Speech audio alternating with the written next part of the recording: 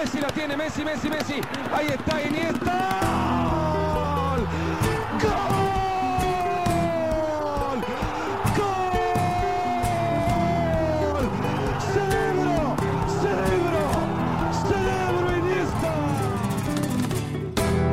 ¡Gol! Als het de week van de remontada is, heeft Betis die al zeer goed ingezet, hè? Ja, als je 0-2 ophaalt in een sterke tweede helft en nog 3-2 wint, dan kan je dat toch voorzichtig een remontada noemen. Ook al was het maar tegen het kleine Alaves. Toch, ja, mooi 0-2 opgehaald en opnieuw gewonnen. Dus. Ja, we gaan even wat dieper in op die wedstrijd. Betis stond dus in het krijt na een kanonskogel op vrije trap van Joselu. Houdbare bal, misschien toch wel, omdat het echt wel centraal is. Het is hard, het gaat door die muur. En dan had hij ook nog een doelpunt van Edgar Mendes. En meteen aan rust, en dat vond ik wel heel mooi geprobeerd van diezelfde Joselu, dat hij van op de eigen helft eigenlijk Robles uit de goal ziet staan, probeert hij te lobben. Ja, het was wel voorbij de middenlijn, denk ik, van 45 meter van de goal, zoiets. En dat er gewoon 3-0 voor Alaves kunnen zijn, maar het tikte nog net weg. Ja, ik vond het schitterend geprobeerd. En dan krijg je nog die remontada met een half uur te gaan op de klok. Hè. Dus het is maar tegen het bescheiden Deportivo Alaves. Maar Betis is een team dat de juiste vorm te pakken heeft. Jouw team. Mijn team, ja. En het liep nog helemaal fout voor Alaves door penalty weg te geven. Borja Iglesias zet die om. Dan een geweldige kopbalgoal van de 39-jarige Joaquin.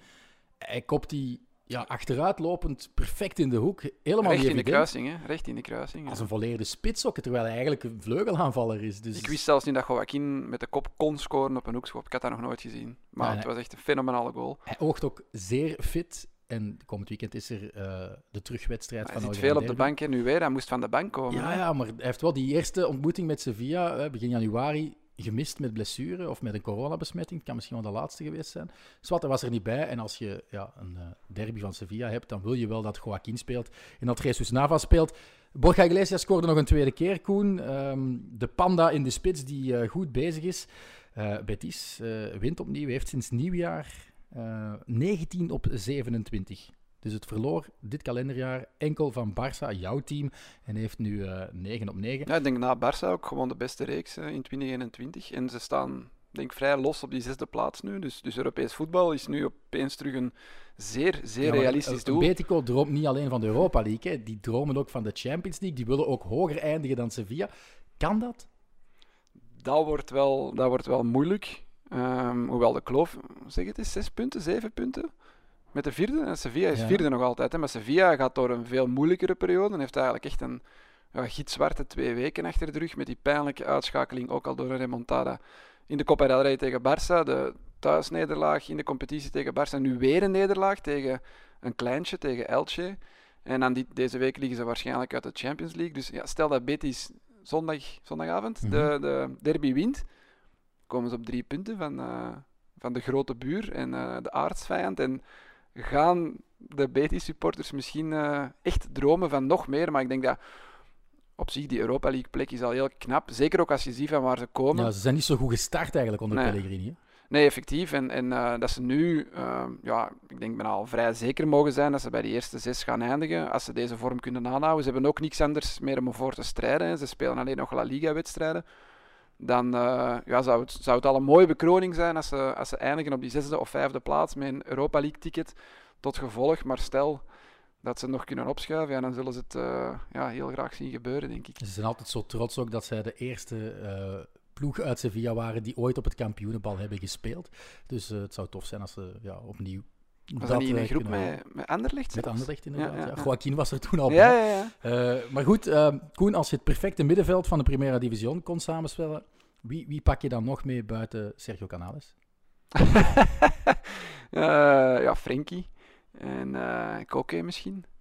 Maar Canales, ik vind nog altijd een heel wisselvallige speler. Prachtige speler om naar te kijken, maar net als de rest van Betis, ik wou bijna Sevilla zeggen, speelde hij toch wel echt slecht in het begin van het seizoen. Dus hij heeft ook wel wat blessureleed. Het is ook zo'n speler van... Het is wel ook iemand die, voordat hij uitviel in de herfst zeker, met een blessure, ook bij Spanje... Ja, hij was er altijd bij. Ja, hij was er altijd bij. Hij mocht zelfs echt redelijk veel meespelen. Dus Ja, die kan wel iets, maar ik blijf erbij het gevoel hebben dat hij niet alles uit zijn carrière heeft Zeker gehaald of niet, aan het nee. halen is. Kan nog komen, hè, maar Maar veel ook te wijten aan zijn slechte knieën.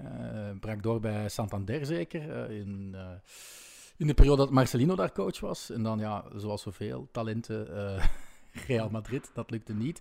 Dan bij Valencia, ja... Maar Real Madrid was denk ik wel te hoog gegrepen ook. Als je ziet wie Als dat je er hem nu al... nu ziet voetballen, Koen, dan Goh, denk ik, ja. ja, hij zou toch niet misstaan? Maar dan is zou hij niet nog dat- altijd maar vierde keus zijn, zou hij niet zeker zijn van zijn plek. En dan is dat zou jammer zijn voor een speler van Hij dat staat toch kaliber. verder dan een Isco op dit moment. Ja, maar Isco speelt toch heel weinig bij Real Madrid. Ja, nu speelt hij af en toe mee omdat er 12 geblesseerden zijn, maar anders komt Isco amper van de bank. Dus ja, ik vind ben beter echt dat wel- zo'n kanaal is bij een subtopper speelt en alles speelt en bepalend is, dan dat hij ja, vijfde viool speelt bij een topploeg. Oké, Vind ik, hè. goed. Ik ben onvoorwaardelijk supporter van Sergio Canales. Maar blijkbaar moet ik nog een paar mensen overtuigen van zijn absolute klasse. Nee, maar gewoon, jij zegt nu dat hij in de basis zou staan bij Real Madrid, of dat hij dat potentieel heeft. Ja, stel dat Modric vertrekt, zou hij er volgens mij een ideale vervanger zijn van Luka Modric. Ja, Gaat toch- niet gebeuren. hij Nee, gaat niet toch gaan ze hem niet terugkeren, halen, denk ik. hè. Nee. Nee, maar goed, over naar dat andere team dat een geweldige vorm kent. 8e opeenvolgende zege voor Barça in de competitie tegen Osasuna. Een 24 op 24 die er kwam na goals van Alba en Ilaic. Ze hebben wel nog tussendoor gelijk gespeeld, hè? Thuis tegen Cadiz. Ah ja, inderdaad. Die is zitten geen er, het is nog niet zo lang geleden, dus het kan niet 24 op Nee, 24. oké. Oei, gewoon Ja. slechte statistieken van mij. Ja, ik denk dat 28 op 33 Het is of, wel of sinds zoiets. schitterende Ja, reeks het is de dat ze beste reeks van ja. allemaal, sowieso. Maar Barça had ook wel meer moeite met Osasuna dan met Sevilla, vond ik.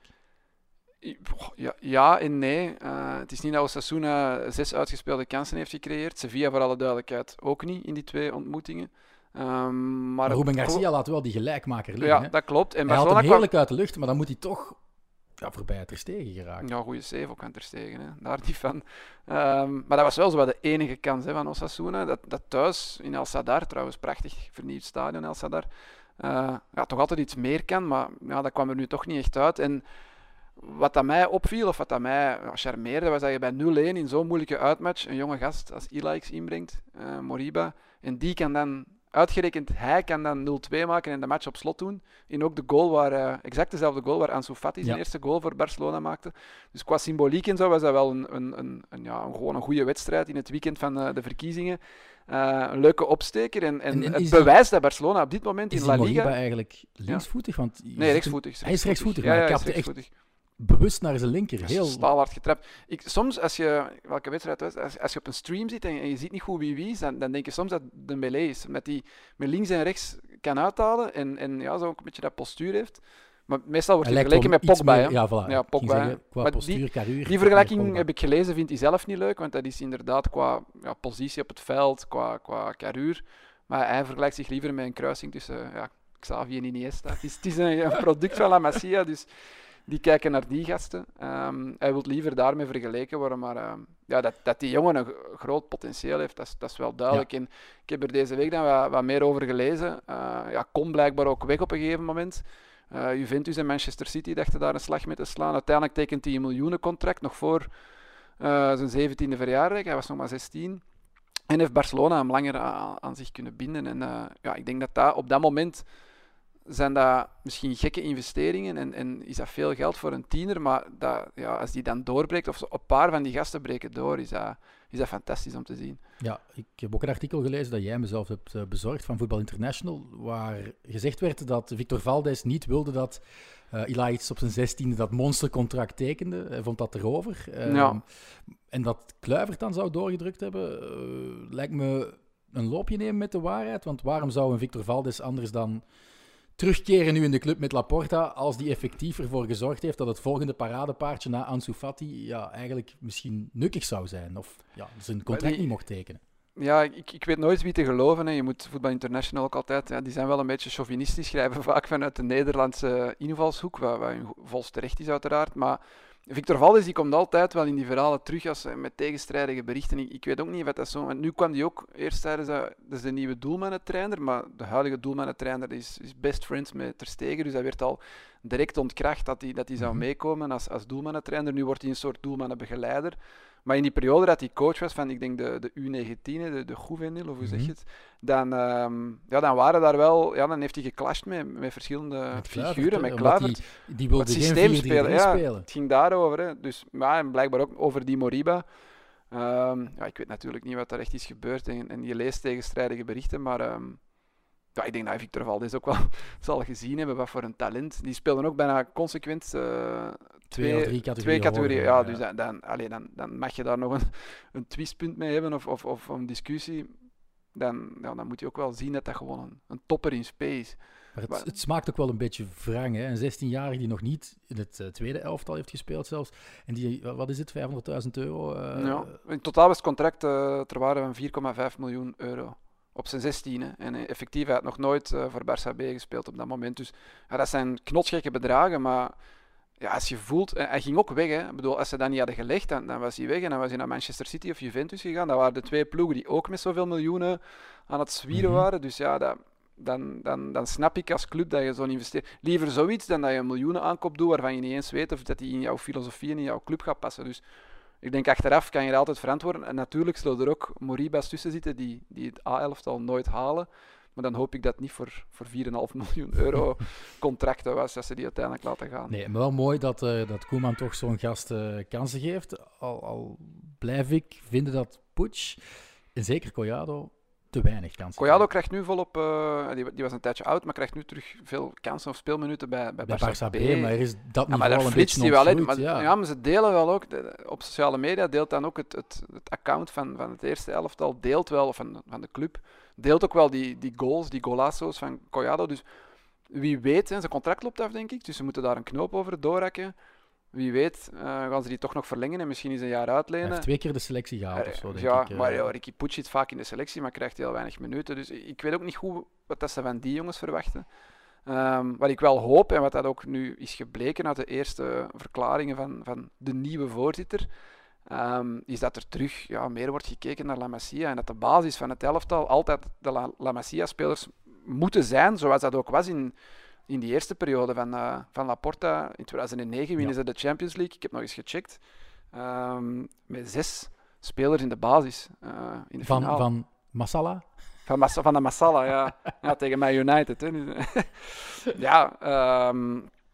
Het zijn dat soort zaken waar de fans zich aan optrekken en waar iedereen die Barcelona een warm hart toedraagt heel blij om was dat Laporta het haalde. Daar gaan we even dieper op in, Koen. Ja. Sinds eergisteren de nieuwe El Presidente bij Barça. Misschien ook wat Catalaans on-air gooien.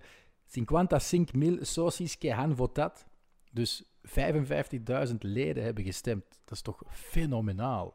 Dus in coronatijden, we zagen ook beelden van Messi, Sergio Roberto, Jordi Alba, Sergio Busquets, die naar de stembus trokken. Vaak met een zoontje of een dochtertje.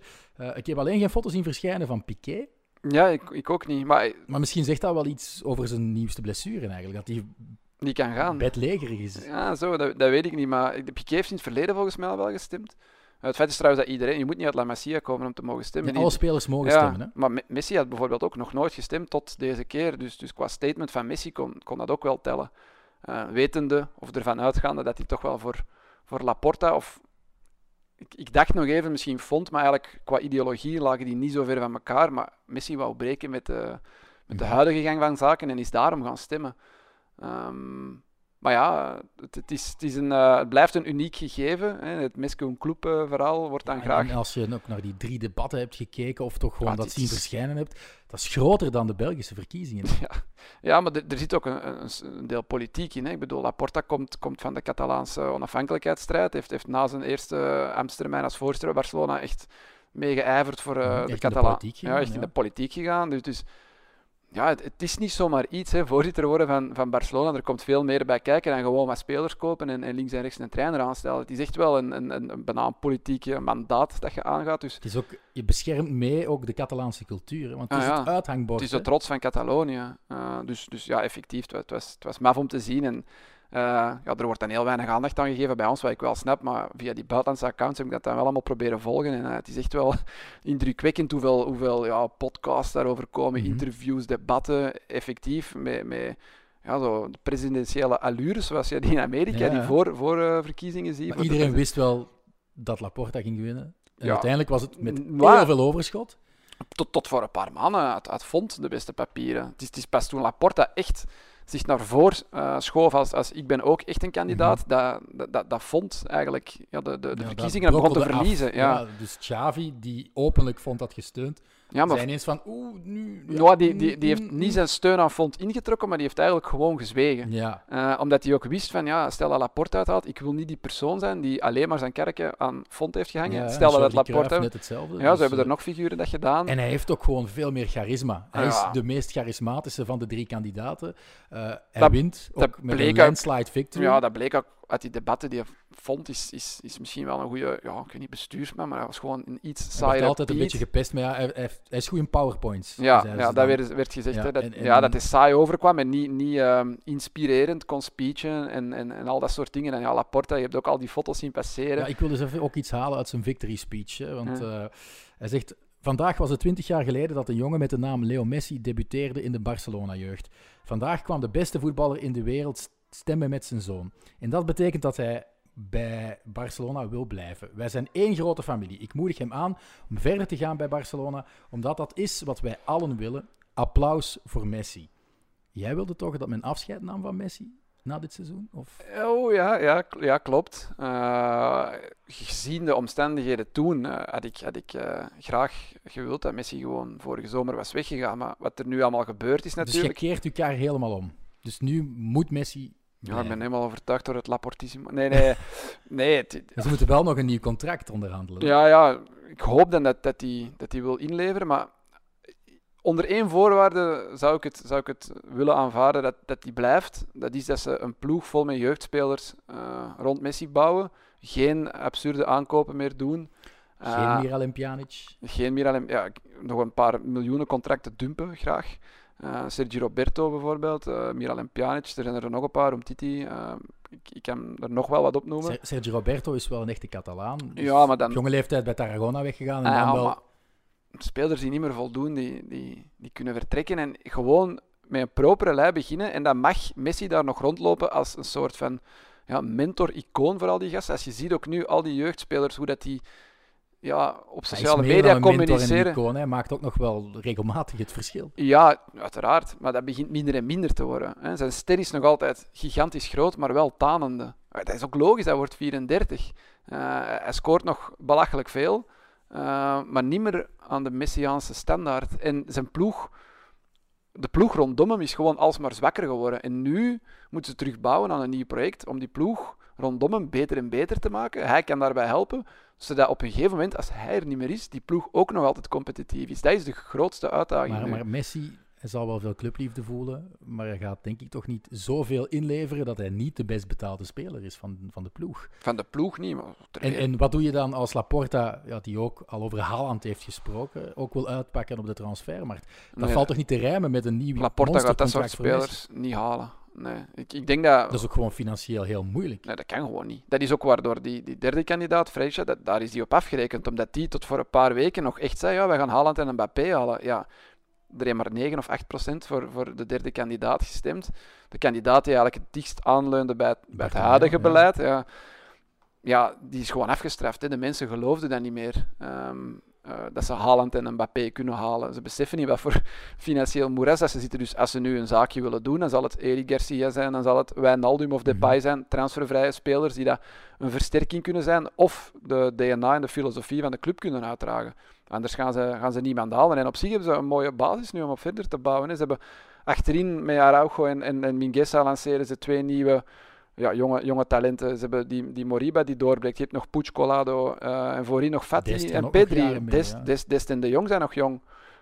Dus op zich heb je een basis om jaren op voor te bouwen en binnen 3-4 jaar terug mogelijk, als het zou kunnen, een van de beste ploegen van Europa te zijn. Maar dat kan je nu nog niet verwachten. Overal nu, Koen, wel de teneur. Vizcaya Barça, we zijn terug. De spirit is hoog. En dan volgt nu woensdag Ja, Parc des Princes. Geloof je echt totaal niet dat dit Nee, voor een niks. boost kan zorgen? En dat er toch een nieuwe want ik heb de remontada- matchen nu gezien.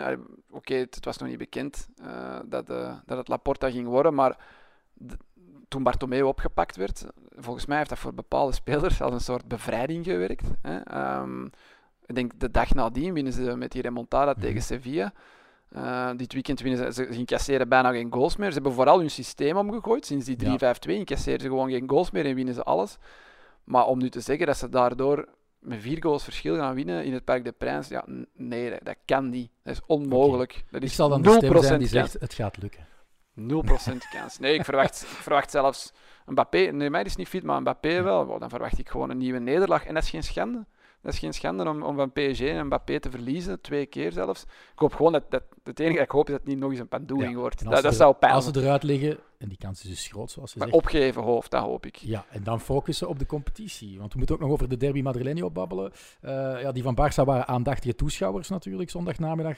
Ja, maar voor wie moest je supporteren? Dat was een beetje de vraag, hè? Ja, het was een van de enige keren, denk ik, dat een echte Barça-fan toch supporterde voor Real Madrid. Want voor mij persoonlijk was dit het beste resultaat. Hoewel ik het eigenlijk, zoals ik al een paar keer heb gezegd, Atletico enorm hard gun. Hè? Veel meer dan Real Madrid gun ik natuurlijk Atletico Madrid een titel. Maar ergens heb je nog die hoop dat Barça kampioen kan spelen. En dat was eigenlijk een gelijkspel of een overwinning van Real effectief het beste resultaat. 1-1 dus. En het begint met Nacho Fernandes, die op de middenlijn vol in een te wilde tackle gaat. Llorente compleet mist. Ik had trouwens Nacho meteen gewisseld, was ik zie dan, want... Dat was wel heel vroeg in de match, hè? Onnodig, dom. Je hebt nog mensen achter je. En je laat een boulevard aan, misschien wel de beste voetballer dit moment in Spanje, Marcos Llorente.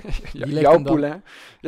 Die legt hem dan propertjes voor Suarez. Hij moest nog wel veel doen. Ik denk dat er nog 3 man achter de bal stond. Varane en Casemiro waren er nog. En dan Suarez, die door die buitenspelval glipt in de rug van Varane. Je kan dat niet alleen aan Nacho verwijten. Hè. Er moest nog van alles gebeuren na die wilde tackle. Het is oerdom om daar in de tackle te gaan. Ja, dat sowieso. Ja, dat sowieso. Zwat, maar mooi afgewerkt van Suarez. Mooi afgewerkt. Het is een weergaloze afwerking. Om Courtois zo te vloeren. Weinig mensen denken eraan om je voet zo te draaien en buitenkant. Ik zou mijn enkel breken. Als ik, zeker met rechts. Met rechts zou ik ook wel echt onderuit glijden, denk ik. Het is echt ongelooflijk afgewerkt. Maar... de eerste helft was Atletico wel echt de betere van Real. Ze hadden... Tot het uur eigenlijk, hè? Tot het uur, denk ik. Ja, zelfs langer eigenlijk, tot 20 minuten voor tijd. Maar in die eerste helft zag je ook wel dat er gecombineerd werd. De meeste knappe collectieve combinaties. Het sprankelendste voetbal was van Atletico. Niet dat het tiki-taka was en dat we de ene andere kans hebben gezien in de eerste helft. Maar Real hebben we buiten wat schampkopballen van Benzema niet gezien voor de pauze. Al had je wel die hens tussen aanhalingstekens van Luis Felipe. Ik wou net zeggen, Atletico was baas en Atletico speelde atypisch voor Atletico van de laatste jaren in een topmatch. Echt frank en vrij, zonder zorgen precies. En dat stemde mij wel hoopvol dat het dit keer wel goed zou aflopen. Maar ze kwamen al een keer goed weg, want ik vond dat eigenlijk... strafschop. Jij vond dat strafschop, ja. Ja, nee, ik vind dat geen... gedeelte van de hoofdstad ook. Het was trouwens Felipe, niet Luis Felipe. Ja, ik vind dat geen strafschop, maar volgens mij is dat volgens de huidige regels wel strafschop. En dit weekend is er een gelijkaardig geval wel gefloten in Valencia-Villarreal. Ja, maar dat leek me meer de rug dan... Ik vond ook nu niet dat Felipe zijn lichaam met de armen groter maakte. Oké, er gaat iemand onder die bal door, maar hij gaat in een natuurlijke houding naar de bal. Maar het verschil met Felipe en die andere van Gaia van vrijdagavond is, Gaia zag niks en Felipe die keek naar de bal nog. Dus eigenlijk volgens mij wist hij bijna van, als ik er hier naast ga met mijn hoofd, dan heb ik met mijn arm. Was het niet net te hoog op de arm, want tegenwoordig, vroeger zei je schouder, alles daaronder is hens, maar dat is ook aangepast. Nu heb je eigenlijk de korte mouw. Als je eigenlijk het onderste gedeelte nog raakt van wat een mouw bij een t-shirt is het ook geen hens. En dus ik denk dat ze daar ook wel hebben naar gekeken en daar hebben getwijfeld. Maar er werd heel veel spel rondgemaakt. Ik weet niet wat jij hebt gezegd in je commentaar. Want ik vond het geen penalty. Ik heb de match... Gilles de Beelden naast mij vond het ook geen penalty. Ik heb de match terugbekeken. Ik heb de match gedownload en het was van beIN Sports. En daar zeiden ze, dit gaat hij geven. Op het moment dat ze naar de VAR gaan kijken, hij raakt de arm en die is onnatuurlijk groot, dat lichaam. Waarom hangt hij daar? En die dachten echt dat ze hem gingen geven. En ik denk nu niet dat ik denk dat de Amerikanen zijn van beIN Sports, ik weet het niet. Ik denk nu niet dat je Is een sponsor van Real of zo? Nee, maar achteraf gezien, volgens mij kan je die ook gewoon geven. En dat is het grote probleem. Jij vindt dat nu van niet, en Gilles de Beelden ook. En die commentatoren van beIN Sports zeggen van wel. En ik denk ook dat het volgens de regel... Dat is het probleem. Er is gewoon geen uniforme regel. Dat is niet duidelijk. als je het echt vanuit een soort liefhebber bekijkt, als voetballer die ook op een voetbalveld menigmaal heeft gestaan, dan geef je dan dat is niet, dat geen penalty. Nee, dan geef je dat niet. Maar veel protest op het veld, ook veel onzin weer geschreven in de Spaanse pers. Die Alejandro Hernández werd gewoon met de grond gelijk gemaakt. Dan hadden ze ergens, toen hij 11 jaar jong was, een artikel uitgespit in de lokale krant ergens rond Tenerife, waar hij gevraagd werd van, wat is je lievelingsclub? Ja, Barcelona. Romario, Stoichkov, zei hij, waren mijn favoriete spelers. Ja, en daar maakt ze niets van. En ze hebben een lijstje gemaakt met de 10 discutabele fases die dat Hernández tegen Real Madrid zou gefloten hebben. De rode kaart voor Sergio Ramos in een Clasico. Ja, met 2 voeten vooruit op Messi. Dus die lijst van die 10 individuele gevallen moet je al met een serieuze korrel zout nemen. Maar effectief, zo gaat het dan in Spanje. Hè. Dan gaan ze je verleden uitzoeken. Als je zo'n klein moment tegen een ploeg fluit, dan gaan ze van alles zoeken. En dan nog, eigenlijk zou je kunnen zeggen, als die Barcelona-fan is, waarom zou die hem dan tegen... Want eigenlijk had hij dan voor Real moeten zijn. Want ook hij dacht, als mijn ploeg Barcelona, stel dat hij nog altijd fan is, dan had hij eigenlijk tegen Atletico moeten fluiten en voor Real. Dus... maar dat helpt natuurlijk niet. Hè. Dat is zo'n scheidsrechter dan dat heel zijn verleden wordt uitgespied en dan op die ene fase wordt afgerekend waarvan jij vindt dat het volgens de regels geen penalty is en waarvan ik vind dat het wel penalty is. Ja. En wij zijn allebei niet pro-Real, dus dat is heel, heel moeilijk. Hè. Maar goed, 45 minuten ver. Goed Atletico, zwak Real. En dan na de rust, dat goede Atletico, dat laat na zich te belonen. Courtois redt Real. Onwaarschijnlijk hoog niveau dat hij toch haalt, Courtois. Ja, effectief. Die tweede zou je ook denken, dat is de gemakkelijkste. Die van Carrasco is de moeilijkste. Maar ook daar is het echt een reflex. Met supersnel. Echt supersnel. En daarom ook dat die goal van Suarez, dat lijkt in eerste instantie, alleen voor Courtois, hij ligt hem ernaast, makkelijk. Maar dat is echt niet zo gemakkelijk. Om die buitenkant voet rond, die tarantula die Courtois is in dat doel, om die daar rond te krijgen, buitenkant voet. En dan zie je ook Carrasco, en het was weer Suarez, denk ik, na de pauze. Ja, 1-op-1 met Courtois en die staat daar gewoon. Dat is gewoon een gigantisch blok in dat doel, dat die ballen afweert. En ook, ik heb dat hier al eens gezegd, lijkt aan te zuigen met zijn armen. En als hij ze niet aanzag, dan heeft hij nog wel een reflex met een arm of met een been. En op dat moment dacht je, dat hoorde ik ook, die beIN Sports commentator zeggen van... Dit gaat een zuur opbreken. Ja, dit wordt nog 1-1. Je voelde aan alles, deze match gaan ze niet winnen, want daar hadden ze moeten scoren. We gaan wel niet te lang bij de keeper stilstaan. Want, de misser van Korea, ook nog in diezelfde paar minuten. Dat was eigenlijk de grootste kans op 2-0. Daar kom ik straks nog op terug. Okay. Op Angel Correa, want die heeft voor mij echt wel de boter gegeten. Maar we hebben een tweet gekregen, denk ik, vorige week, dat we te veel babbelen over Oblak versus Courtois. Maar je kan er gewoon weer niet omheen. Hè. Ze waren allebei weer in schitterende doen. En die dubbele redding van Oblak op Benzema is gewoon die eerste Sava, maar die tweede. Dat die is ook fenomenaal. De borst voor zijn doellijn op een of andere manier uit zijn doelvlak houdt. Dat is fenomenaal. Het is omdat je in een Spaanse topmatch verwacht je dat de aanvallende spelers het halen van de verdedigende spelers. Maar het is nu gewoon super opvallend dat de 2 beste spelers van Real en Atletico, dat allebei de doelmannen zijn. En dat zag je nu weer in die match. Met een iets mindere doelman eindigt die match misschien langs beide kanten. Eindigt die match misschien op 2-2 of 3-3. Het is door die 2 goede doelmannen dat het uiteindelijk maar bij 1-1 is gebleven. Maar uiteindelijk levert het werk van Oblak dus niks op. El Pupas, de vervloekte, het lijkt toch weer terug. En ook wel een beetje omdat Simeone de verkeerde wissels doorvoert. In mijn opinie.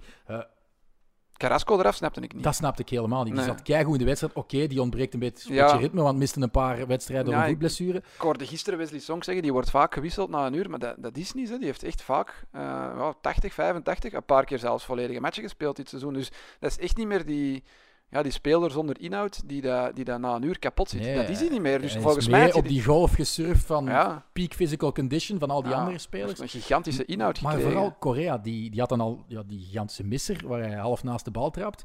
Misschien ook wel buitenspel, maar zwart. Maar die was ook gewoon voor de rest niet aanwezig. Die had, denk ik, alleen maar balverlies. Heeft hij uiteindelijk de match uitgespeeld? Denk ik de match uitgespeeld. Ja, want Felix komt voor Carrasco. Hè. Het had veel logischer geweest dat je Felix brengt voor Correa. Correa als tweede ik zou Correa ook niet laten starten, want hij is veel beter als je hem als supersub achter de hand houdt. Heeft hij al meermaals bewezen. Wie kwam er dan nog in? Saúl Ñíguez en Kondogbia. Kondogbia. Kondogbia is wel geen slechte verdedigende middenvelder. Dat is een goede pion om als soort alternatief, als het echt moeilijker wordt en je hebt een extra stofzuiger nodig, breng die in, akkoord. Maar hij heeft wel de kaas gegeten bij de goal van Benzema. Hij tikt hem Nee, het is Benzema links-rechts. Maar het is wel nog Wijkt hij nog een af? blokkage, waardoor de bal Ik denk dat je nog eens moet perfect op bij terugkijken. Casemiro komt. Denk Ja, ik. maar volgens mij is dat Benzema die links-rechts... Maar hij mag beter ingrijpen. Hè. Hij laat zich daar wel ringelen horen. Het is geweldig gedaan van Benzema, volgens mij. Maar ik moet nog eens terugkijken. Ik denk niet dat dacht Kondogbia die bal raakt. Kondogbia die hem nog blokt en daarom gaat die bal naar de rechterkant waar Casemiro staat. Ik dacht dat het... Die wel het hoofd ongelooflijk cool houdt. Ja, Casemiro. schitterend om daar, want Oblak komt uit en ik denk als Casemiro trapt, kan die niet anders dan op Oblak trappen, omdat hij zich ook weer naar die bal smijt. Maar hij ligt eigenlijk bijna blind breed naar Benzema die gevolgd is en in een leeg doel scoort. Maar ik denk echt wel dat het een soort croquetta-pas is van Benzema naar Casemiro. Zo zag ik het toch in een van de herhalingen, maar ik zeg het, ik heb op een stream teruggekeken, dus niet in high definition. Maar ik zal het straks nog eens terug bekijken. Maar alleszins, het zijn wissels die getuigen van weinig durf. Of toch, hoe dat jij het, Poepa zei. Schrik om... het ook over zichzelf af, Simeone. Want maar misschien voelde hij dat zelf ook... Je had toch ook niet het gevoel van, oei, het vat is af. Nee, maar als hij echt achteruit. Als hij op het uur een paar goede wissels doet, dan kan je misschien blijven doorduwen, want die 2-0 ging op een gegeven moment echt in de lucht. En dan hangt Real in de touwen. Hè? Dan komen ze niet meer terug, denk ik. En dan is ook de titel weg voor Real. Nu is nu alles weer speelbaar. Dat hebben we wel, hè. Ja. A-Liga, wel degelijk. Met de 3 honden, alle 3 liever nog in het spel. Dit is wel leuk. En als je weet dat er nog een Classico aankomt, en op 9 mei, denk ik, is er normaal gezien... speeldag 35 of zo. Ja. Dus dat kan helemaal tot het Atletico, duren, hè? hè? Het is nog Real, Barça en Barça Atletico. Hè? Dus we zitten al te vrij van onze maar handjes. Barça zou die al alle 2 moeten winnen. Als voor de rest het parcours van de 3 ongeveer gelijk loopt, zou Barça die al allebei moeten winnen om... En dan nog moet het nog rekenen op een andere extra misstap van Atletico om nog kampioen te worden. Dus het blijft vanuit een underdog-positie toch. Dus jij blijft de favoriete rol naar Atletico toeschuiven. We zullen ook weer zien na woensdag. Woensdag spelen ze een superbelangrijk duel, Wat denk je? ik. Gaat het verschil opnieuw vergroten met Barça en Real of hetzelfde blijven? Het is thuis, hè? Ze spelen thuis. Hè? Atletico tegen Atletico. Ja. Ik denk ook dat ze gaan winnen. Hè. Bilbao is... die seizoen is gered door die finale van de Copa del Rey te halen. En... Atletico speelde echt een uur lang. Atletico speelde wel echt een uur lang goed, hè, tegen Real. En het is niet dat ze hebben... Het is een performance, een prestatie die je mee kan pakken naar de volgende wedstrijd. Dat is ook wat de João Felix en een paar anderen hebben laten optekenen bij de pers na de match. Ja. Maar je moet wel winnen, hè? Ja, op zich niet. Hè. Als ze gelijk spelen, hebben ze nog altijd een bonus van 4 punten. Tegen Levante hadden ze ook genoeg kansen. Nee, hè? En spelen ze eerst gelijk en de wedstrijd erna verliezen. Ze, dat verwacht niemand. Hè. Als ze de titel verliezen, hebben ze het volgens mij in dat tweeluik tegen Levante verloren. Als je 1 op 6 pakt op 4 dagen tegen Levante, met alle respect Levante, dan moet je het daar gaan zoeken in die... Die hebben wel een paar goede voetballers. Hè? Ja. Bijna Olympische goal dit weekend van Enes Bardi. Ja. Die was er veel dichterbij dan Rafael Holzhauser. Rafael Holzhauser heeft al op de lat en denk 2 keer op de paal. Deze was echt op de kruising. Dus dat was echt heel dichtbij. Een fantastisch mooie hoekschopdoelpunt. Maar goed, we dwalen af. Alhoewel... Als we het over een neerwaartse spiraal willen beginnen en we hebben Beerschot net aangeneden. Ik wilde eigenlijk nog doorbabbelen. Je hebt het daarnet al eventjes gezegd over Sevilla dat in de problemen zit. En een andere ex-trainer van Sevilla eigenlijk ook. Hè. Unai Emery met Villarreal. Nog veel meer eigenlijk, hè, Villarreal. De gele duikbot heeft 9 duels op rij niet meer kunnen winnen in de Primera Division. En dan denken de mensen die eerder luisteren, het zullen wel gelijke spelen geweest zijn. Nee, er is toch wel wat nederlagen tussen. 3 van de laatste 4 verloren. Ja. Een zeer pijnlijke vrijdag tegen regiogenoot Valencia. Tot de 80ste minuut staan ze 1-0 voor via een nogal makkelijk weggegeven penalty. Volgens mij onterechte penalty, maar bon. Gerard Moreno die scoort aan zijn 15e van de campagne van op de stip. En dan gaat het nog helemaal mis. Een penalty goal van Soler en een heerlijk doelpunt van Guedes. Bezorgen Valencia dus in de streekderby de zege. Villarreal staat pas 7e, Koen. En al 5 punten minder dan nummer 6 Betis. Ja, die krijgen tik na tik. Misschien moeten ze gewoon vol voor de Europa League. Ze moeten nu tegen de killer van Club Brugge, tegen Dynamo Kiev. Ja. Denk je dat ze in Europa de rug kunnen rechten? Ja, als ze niet zoals Club Brugge een corona-uitbraak krijgen, denk ik dat ze wel de maat moeten kunnen nemen van Dynamo Kiev. Want die hebben mij totaal niet kunnen overtuigen. Maar er blijven nog altijd wel een paar andere echt topploegen in die Europa League actief. Dus om zo maar te zeggen, dat Villarreal de Europa League gaat winnen, dat is wel heel kort door de bocht. Natuurlijk, ze hebben de coach. De ervaringsdeskundige. Die dat weet hoe dat je een Europa League moet winnen. Dus ik zou er nu ook niet helemaal van verschieten, moesten ze het effectief tot in die finale schoppen. Maar wat er nu mee hen gebeurt in La Liga is, ja, het blijft een ploeg waar je enorm moeilijk van kan winnen. Want als ze verliezen is het ook meestal maar met 1 goal verschil. Maar ja, ze winnen maar in ook alle niet. linies hebben ze ook wel goede voetballers. Ja, het is een goede uitstekende ploeg, voetballers, grote namen ook. Ja, ik denk dat we het hier al een paar keer hebben gezegd. Dat hij intrinsiek op papier dat de 5e beste ploeg, denk ik, op dit moment in Spanje. Na de grote 3 in Sevilla, zou ik zeggen. Mhm. Maar oké, ze zijn nu al voorbijgestoken door Betis. En Sociedad zat er ook nog boven. Ik weet niet of dat ze gaan moeten heropstaan als ze daar nog via de competitie Europees voetbal willen afdwingen. Want de 7e heeft volgens mij geen Europees voetbal meer. Hè? Dus de 6e en de bekerwinnaar, of de verliezende bekerfinalist, als ik me niet vergis. Want er stuurde iemand naar mij, want ik had hier vorige keer gezegd dat Bilbao zeker is van Europees voetbal, maar er stuurde iemand dat niet klopt. Dat zou kunnen, ik moet dat eens bekijken. Eigenlijk nog niet geverifieerd, dus ik kan er straks ook nog eens rustig opzoeken. We hebben nog tijd, hè. Ja. Goed, Sevilla dan, Lopetegui. Het gaat ook helemaal niet goed. Ze hebben dus enkel kunnen winnen op Osasuna, 2 keer verloren van Barça. Waaronder een zeer pijnlijke uitschakeling in de Copa del Rey. Een paar rare keuzes ook dit weekend, vond ik, in die nederlaag tegen Elche. Sergi Gomez in de basis zetten. Nemanja Gudel de voorkeur geven op Fernando. Heb je die een paar keer zien flateren, Gudel? Een korte terugspeelbal dat Vaclik moet redden. En die mocht een vrije trap nemen, heb je die gezien? Die heb ik niet gezien. Nee, die trapt een vrije trap vanuit de schuine hoek. Die trapt hij naar de 3e ring van dat stadion van Elche. Waarom absurd dat is dat met het oog op Dortmund, zo wat rust Kan kunnen toch aan de niet. sterkhouders? Maar dat wil zeggen dat ze er nog in geloven. En geloof jij er nog in? Vanavond, Ze 21 Ze uur. moeten of 0-2 winnen of meer dan 2 keer scoren. Dat wordt wel heel moeilijk, hè? Dus, maar je gaat wel kijken naar de grote Haaland-show? Uiteraard ga ik wel kijken, maar om ze nu echt nog een kans te geven. En vooral, het was maar op Elche en die staan helemaal onderin, maar om daar nu spelers te sparen voor een bijna of quasi verloren wedstrijd in de Champions League, want het zou straf zijn moest die spelers sparen omdat hij nog gelooft in een remontada in Dortmund. Dat zou ik heel, heel straf vinden. Ik ga even de optimist spelen van ons met 2. Dus ik ben ook fan van het Spaanse voetbal. Dus ik geloof dat zowel Barça als Sevilla naar de volgende ronde kunnen. Als dat gebeurt... Wacht, nu moet ik iets heel straf zeggen, hè, want die kans dat dat gebeurt is echt onbestaand. Als dat gebeurt, kom ik vanaf nu elke Croquetta-podcast naar hier in een voetbalshirt. Van Real Madrid? Van Real Madrid. En pak ik elke keer een bak pils mee. Elke keer. Oké, ja, dat vind ik wel een goeie. Ja. Maar dan ga jij toch niet zeggen na een week van ik stop met de uitzendingen? Dat zullen we nog moeten bekijken. Maar nee, dat gaat niet gebeuren. Dan moet dat nog 7 seizoenen verder gaan. Als al één van die 2 het zou halen, en dan zeker Barça, dat zou al totaal ongeloofwaardig en absurd zijn. Maar alle 2, dat kan echt niet. 0% kans. Oké. Ten slotte nog even de derby der derbies in Spanje previewen. Hè? De Sevillaanse. Op 2 januari eindigde die op 1-1 in het Benito Villamarín.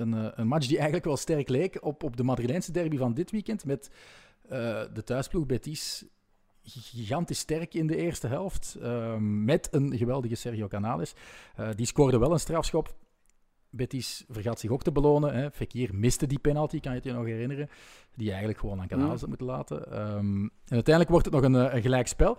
Ik ben wel super blij dat Joaquín en Jesus Navas, de Dos Viejos Rockeros, wel tegen elkaar gaan spelen, de 2 oude rockers. Dus, maar ik geloof wel dat Betis nog dichter gaat sluipen bij Sevilla.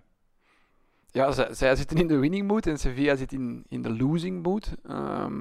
Maar stel dat maar gebeurt, blijft... Koen, want dat is eigenlijk de vraag die ik wil stellen. Stel, dus Betis weet te winnen in het hol van de leeuw. En komt op 3 punten. Ja, en dan wordt het toch zeer, zeer heet onder de voeten van Lopetegui. Als hij deze week wordt uitgeschakeld in de Champions League, welke kans ik dus zeer groot acht, en ze verliezen zondag de derby, ja, dan gaat hij toch niet meer veel nodig hebben. Maar hij heeft zo al een paar keer zo'n moment overleefd. Het bestaan van een coach, want... Maar in het begin van het jaar was het ook al, we hebben dat hier ook al eens gezegd, hè, en dan heeft hij zich waanzinnig gepakt. En dan tot voor een paar weken was Sevilla de 4e uitdager in de titelrace. We namen die mee van, maar als die nu nog een match winnen, dan komen die... Maar nu is het zo, nog tweede geworden in een groep. Weliswaar met niet de allergrootste tegenstanders. Maar ze hebben wel overwinterd in de Champions League. Dus ja, een paar weken later Ja, ze stonden ook... denkt misschien wel de voorzitter effectief van... Ze stonden er ook ijzo na in de finale van de Copa del Rey. Hè. In minuut 93 in Camp Nou hadden ze het voor elkaar. Hè. Dus het is inderdaad, het hangt dan van kleine dingen af. Maar hij gaat toch niet meer veel nederlagen mogen slikken, denk ik. Of incasseren, want anders gaat hij toch vliegen. Hij heeft ook zo een soort van lichaamshouding die je niet associeert met een coach die goed met de druk overweg kan. Ik vind dat hij altijd een soort tristesse over zich. Ja, die is altijd zo... Hij wordt soms ook wel echt aangepakt, uitgelachen, omdat hij ooit, voordat hij coach werd, hij is bij Porto geweest, maar daarvoor of zo denk ik dat hij analist was. Voordat hij trainer werd van Porto. En dan is hij eens flauw gevallen bij een uiteenzetting à la Gert Vrijen in extra time van deze week, van half spaces en zo. Hij is gewoon flauw gevallen. Ja, blijkbaar heeft hij het soms wel eens, als hij het benauwd krijgt. Ja. En daar wordt hij nog altijd op aangepakt en uitgelachen. En er zijn memes van, en weet ik allemaal. En ook, alle scheidsrechterlijke beslissingen valt hij ook aan. Moet je niet doen, hè. Ja. Ik vind dat een zeer, zeer bizar figuur.